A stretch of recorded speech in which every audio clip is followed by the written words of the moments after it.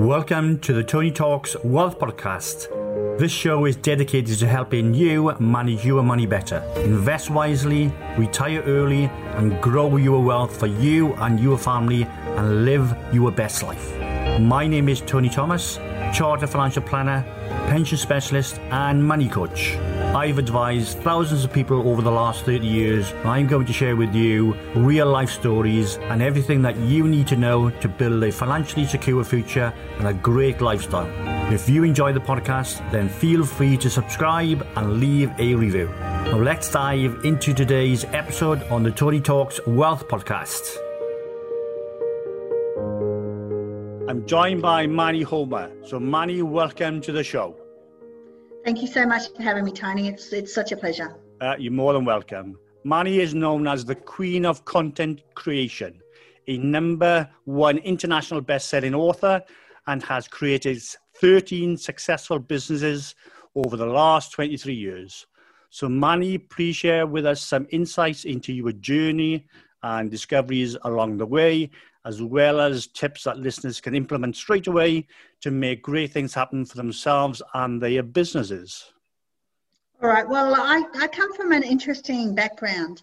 I'm not one of these people that had silver spoons in my mouth or anything like that. In fact, I came from a very poor background where, unfortunately, there was a lot of abuse in my life. It was like, all kinds of abuse. There was verbal, there was mental, there was definitely physical as well.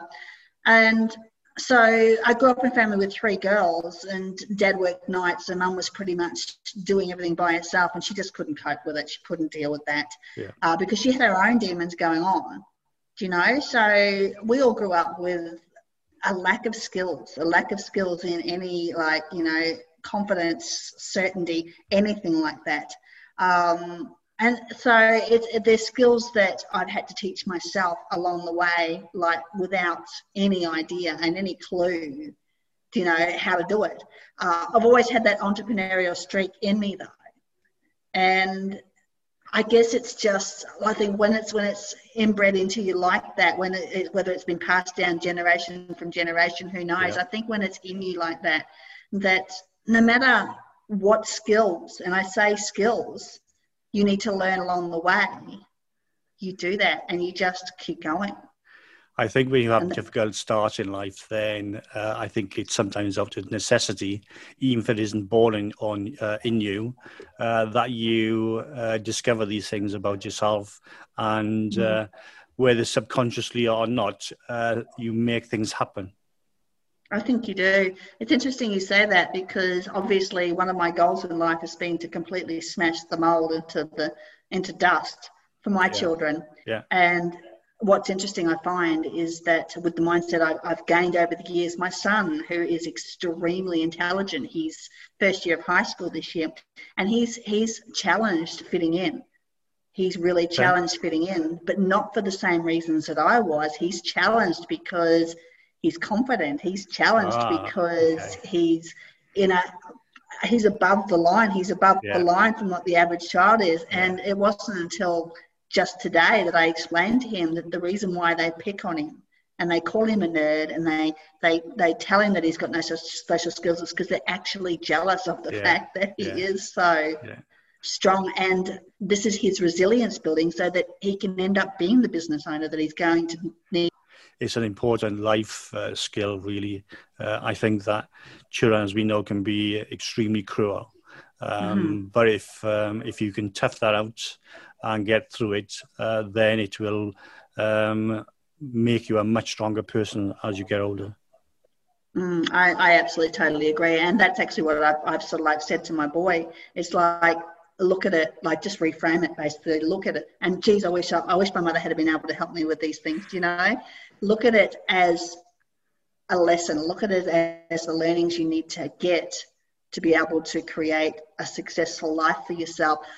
Feel gratitude that they're giving you this angst and giving you these challenges so that you can learn to beat them now.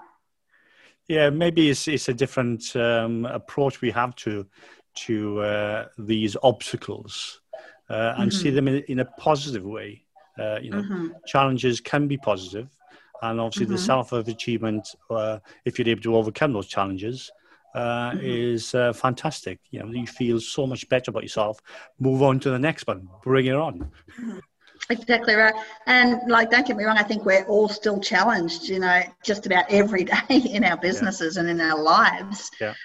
It was a challenge to me to have my son come home to me and say, hey, Mum, this is not working out. They don't like me. It's like, oh, I haven't quite, wanted to do what I did with the mum. But it just took me some time just to process that. And I was able to give him the tools that I've gained now. So lucky him, he's going to have a lot more than what I got when I grew up. So sounds like another perfect example of your, should we say, tough times or early days has helped your own children. So it's I think that's one of the beauties that we as, should we say, strivers often see, is that we don't necessarily see it maybe in ourselves, but we can definitely pass on so much down to our own children and the people around us, really. So, absolutely, yes.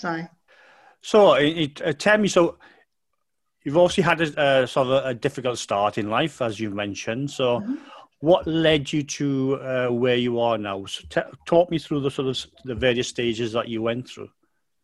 Okay, so there were some interesting stages that I can now recognise are like, the defining moments in my life. So when I hit 24, I was in a nice secure government job. I was getting paid every fortnight. I could have stayed in that position until I was 65 and I could have retired with the gold watch. Do you know what I mean? And it was good. I was married. It wasn't a happy marriage, but at the time I didn't know any better. And all of a sudden my father died suddenly. He just basically had a heart attack and he was gone. The events that followed that were some of the most interesting events of my life.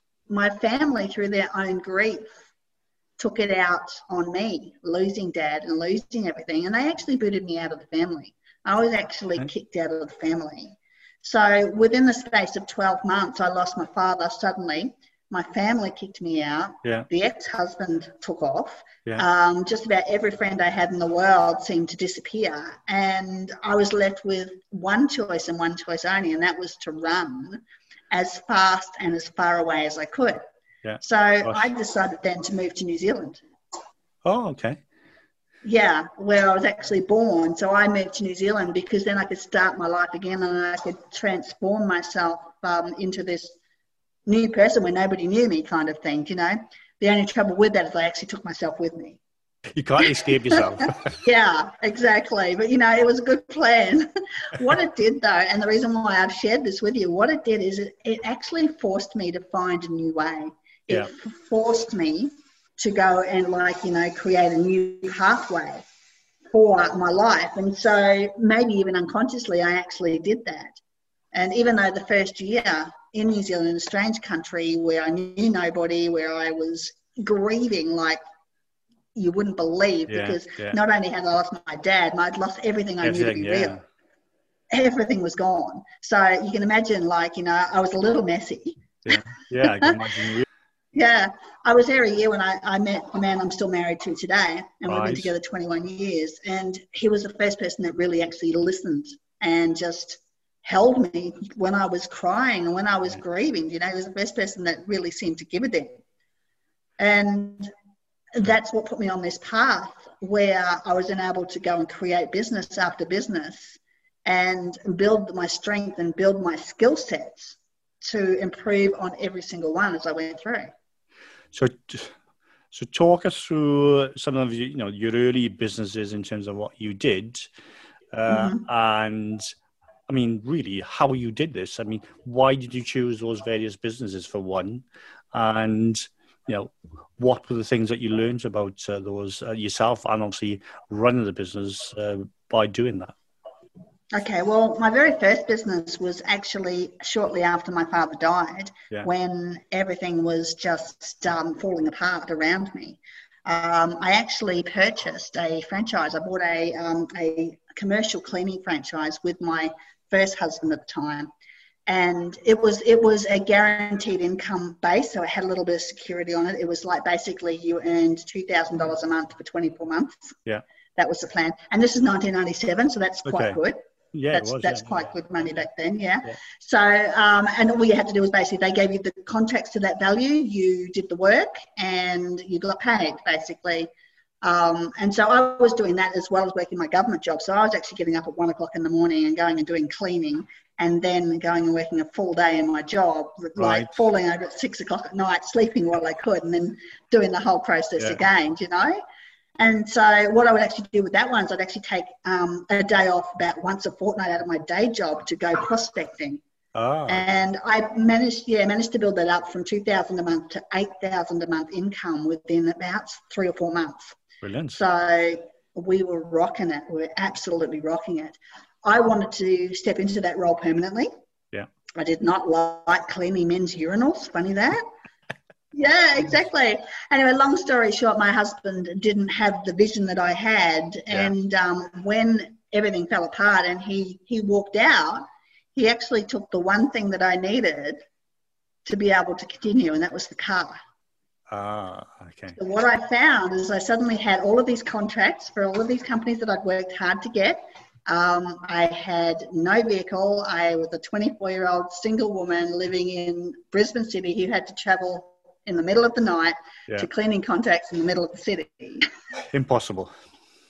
Yeah, and so one of the terms of that business was that if you couldn't do your contracts within 48 hours, even the ones you went and got yourself, you lost the lot. So I lost that business within 48 hours of saying, I can't do this. Okay. That was rather extreme in terms of the term. That was the rules. And that's the agreement that I signed. I can remember the knock on the door, and I knew exactly who it was. And I just grabbed the keys and just said, here you go. You know, so lots of lessons from that business, obviously. You know, the big ones to be careful. I'm going to say it, who you get into bed with. Yeah, I think I've certainly had that on more than one occasion. Yeah, and that would be the biggest lesson there, is be careful who you get into bed with, and just be careful what you agree to, because at the end of the day, that was all my hard work that I put into that, building that up, and just to have that taken from you like that. It was part of the contract, so I had no choice. But and somebody else has had the benefit of that. Well, they did. That's right. I lost everything, and so from there is when I sort of developed a plan to move to New Zealand. I went back to a job for a while. Yeah. Just working as a temp for a while until I could build some funds up so I could go. And then the next, I just had a multitude of businesses through. The next one was after I met my husband now. We'd been together 3 months, and we were already living together. And so we started a company, and it was a mobile mechanics business because he was a trained mechanic. Okay. And so I would sit on the phone and take the calls, and he would fix the cars. Right. So we had that for 5 years. We started off just one van and my husband, and we extended that business to 6 or 7 staff. And that's when it got out of control. We were making more profit with that one when we were just a one-man band, if that makes sense, and we were. I think that's a good lesson, because I've seen this now many, many times where people feel they need to scale or to grow. And what happens is that it doesn't improve the profitability. If anything, it makes it worse. So you don't always need to grow to a multi-billion-pound empire to have that or the profitability you need to earn a very good living from a business. So. That's right. And I mean, I think that's what comes down to. It's I know there's a big question coming up, and I don't want to preempt it, but it's like what it all means to you. Now, our biggest month in that business, and we're talking back 2000 here. So our biggest month, we did a $60,000 month, 1 month in a mechanic shop. Okay. Yeah.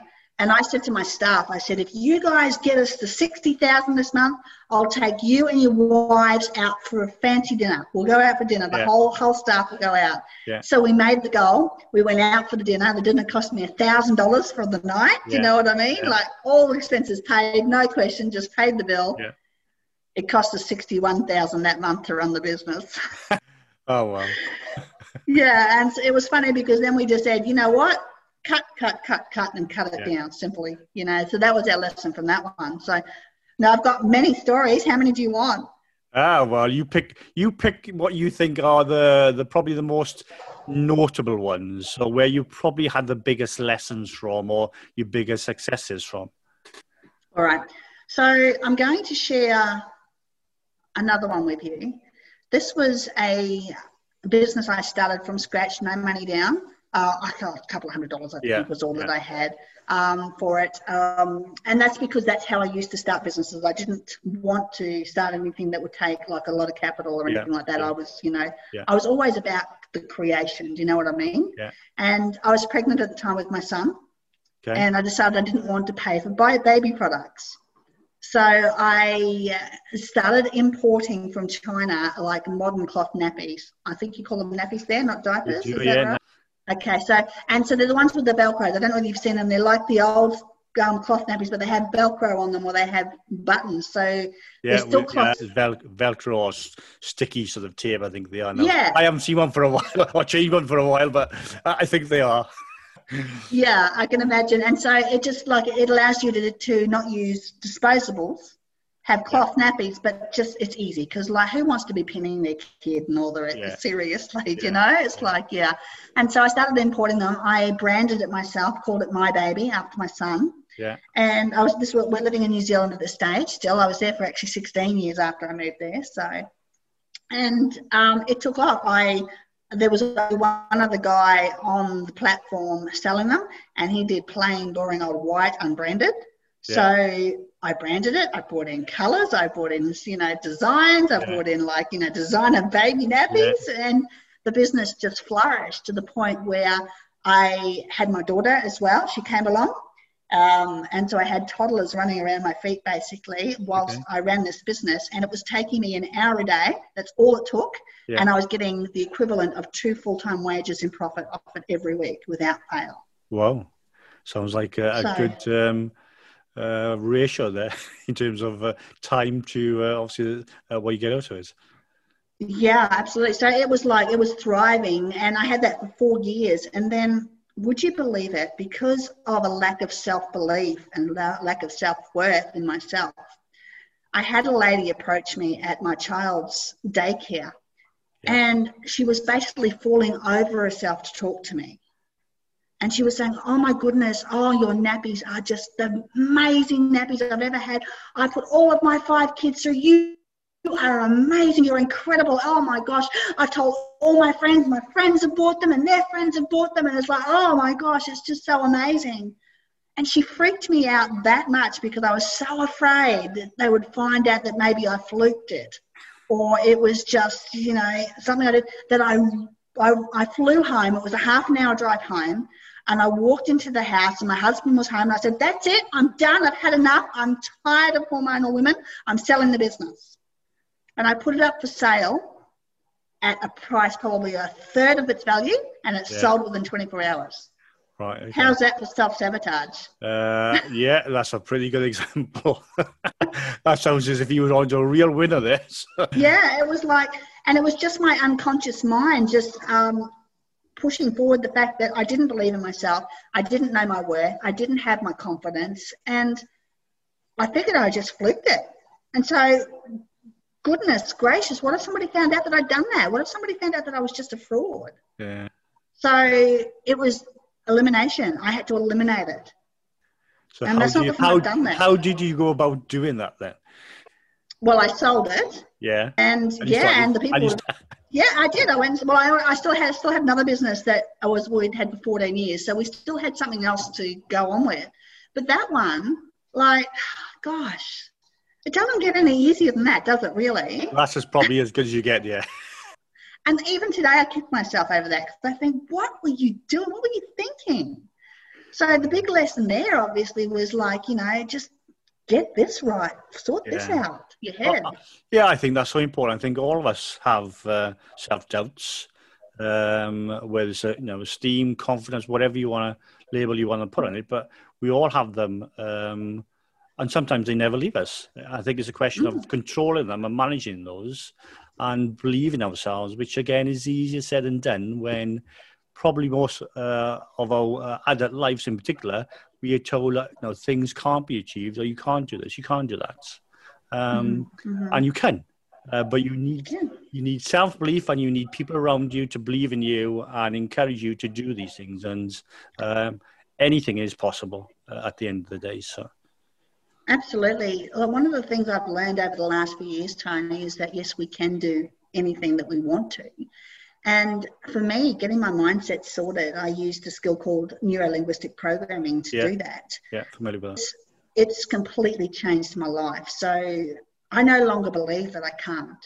I no longer have any self-doubt. I obviously have no confidence issues. That's pretty obvious. Yeah. And it's because of that I am able to go out there and create something that's now going to be the multi-million-dollar business. You know, I can see it, I can feel it. And I know it's only a short journey away because clearly I know what I'm doing now. So whilst you say that people may feel like they can't fix this stuff, it is actually, to me, just a skill set. It's no different to learning how to cook or learning how to take great photos. If you want to learn how to get your self-confidence and your self-worth, then there's people out there who can train you and help you do that. It's kind of like a brainwash in a way, but it's a good one, do you know? Yeah, I had. I totally agree with you because I've looked into this a lot more over the recent years. I had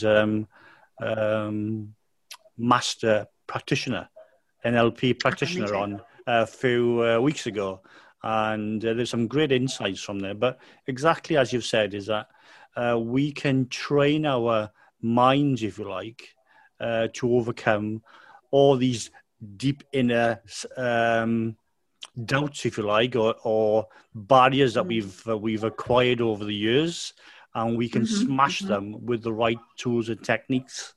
And as you said, then it opens up so many doors, and you can be, or you can fulfill your potential, should we say, by taking the right steps. Yeah, you absolutely can. So it's not an impossibility. It is actually not an impossibility. I mean, for years, I didn't know you could. Do you know? I mean, I'm an avid follower of Tony Robbins. I think the guy is absolutely amazing. Yeah. You can't see it, but I've actually got a photo of him with me.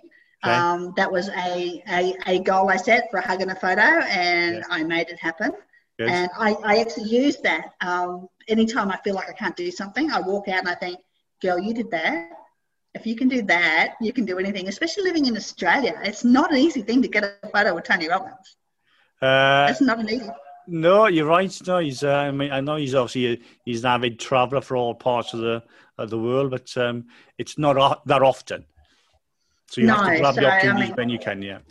Well, that's right. You know, and that whole weekend, it was interesting. I was talking to a friend of mine about it just the other day.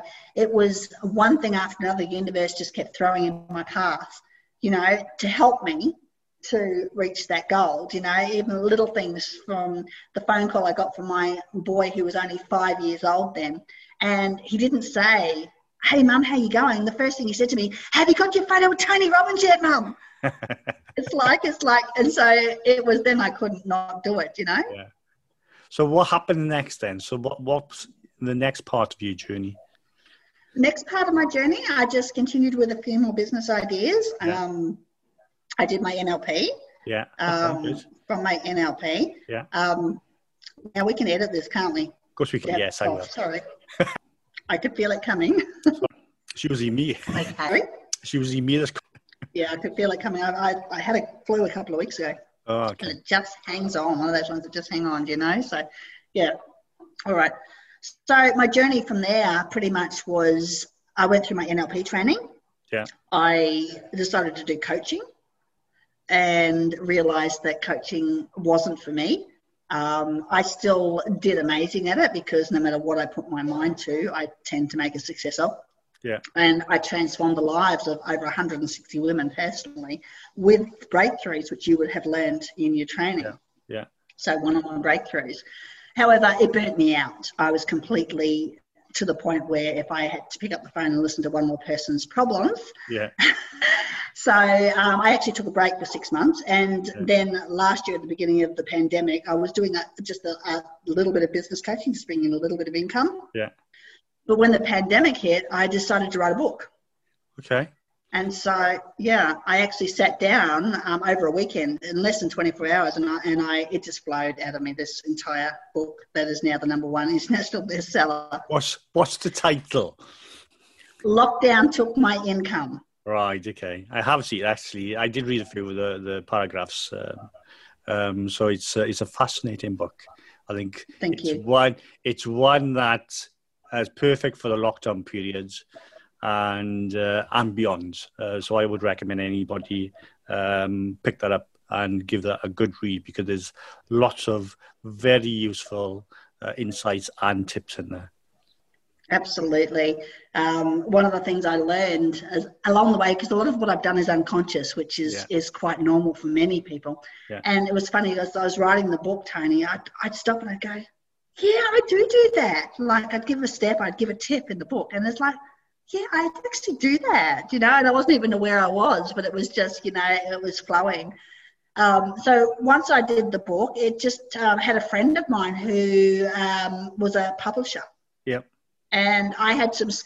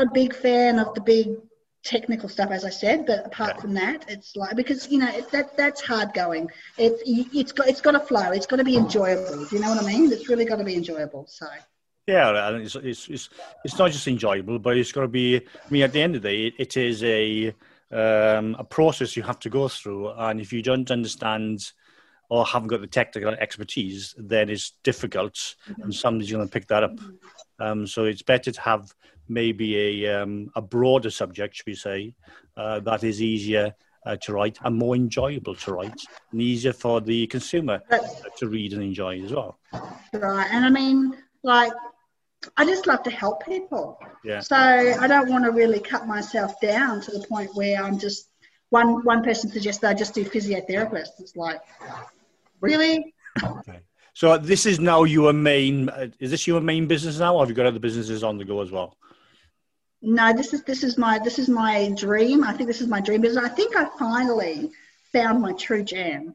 Do you know what I mean? It lights me up every day. I wake up every morning and the first thing I think is like, wow, what's going to happen today? Like, who's going to approach me? I mean, I've got 2 or 3 hot leads jumping into my inbox every day currently. So it's like, wow, what industry am I going to write about today? Like who's going to want my services today? And it's really exciting. It's building fast. Obviously, I've got 16 staff already. And the sky's the limit. Yeah, it sounds like you've gone from zero to where you are in a very short space of time. You've clearly hit on a niche that works, and there's a demand for them. I have been writing my own blogs, so I know how time consuming it is for me to do it, and it's something I've always wanted to try and outsource where I can, and I do. But if you can get it right, it can make a huge difference in terms of your business and promote your business, because people love consuming content, don't they? They do. And I mean, you hit the nail on the head when you said the time it takes you, for example, compared to someone who's an expert at it. Yeah. And my writers are experts. I mean, like I can bang out 1,000 words in an hour. Right, okay. The subject, I get the subject and it just flows. It's just because it's my superpower. It's my passion. It's what I'm good at, which is actually the first step in my book, actually, finding a superpower. Every day is exciting. Every day is different, and variety makes all the difference when you're in business. And it's not repetitive. And when you enjoy something, it doesn't work. The question I was going to ask you, which just sprung to mind, is that does it take you more than an hour a day compared to your nappy business? It has. But truthfully, I'm probably only one step away from financial freedom. So I have been seen doing this with my thumbs, like twiddling my thumbs a fair bit in the last couple of weeks. It's like, now what?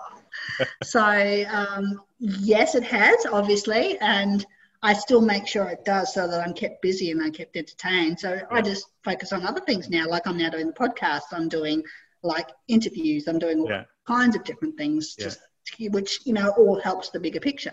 Well, as you know, promotion is, it definitely is what makes your business grow. You can be the best expert in any field, but if nobody knows about you, then you're not going to have any clients or customers.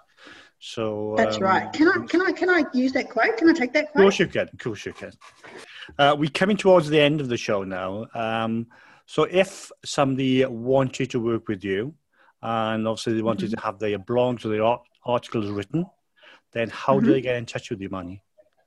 Okay, so the Queen of Content hangs out on LinkedIn all day. It's like my new home. I've gone from Facebook. I moved from Facebook. I've gone to LinkedIn, and as long as my VA allows me to play in LinkedIn, that's where you'll find me. So please come and connect with me on LinkedIn. Right. Otherwise, you can visit our website at copywritersinternational.com. They're the 2 best places to find me. All right. I'll put the links up on the show notes so people can find you there as well. I always ask one question of my guests, and I'm going to ask you the same.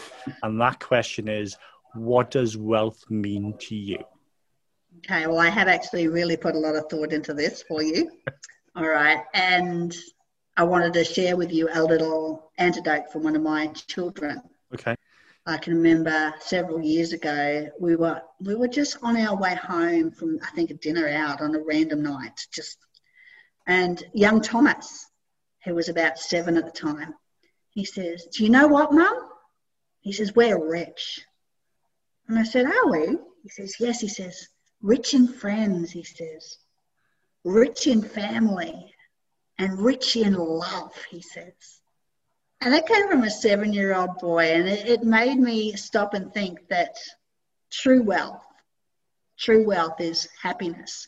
True wealth is love. True wealth is a strong mindset, and true wealth is abundance. Do you know what I mean? So it's like he hit the nail on the head. It's not about how much money's in the bank or how many properties you own. True wealth is love and happiness. You have a very wise son there. I see great things for your son. Yes. Maini, it's been a pleasure to have you on the show, and I'm sure my audience is going to love listening to, obviously, our conversation today. And I'd like to wish you all the very best in everything that you do in life. So thank you. Thank you very much. Same to you.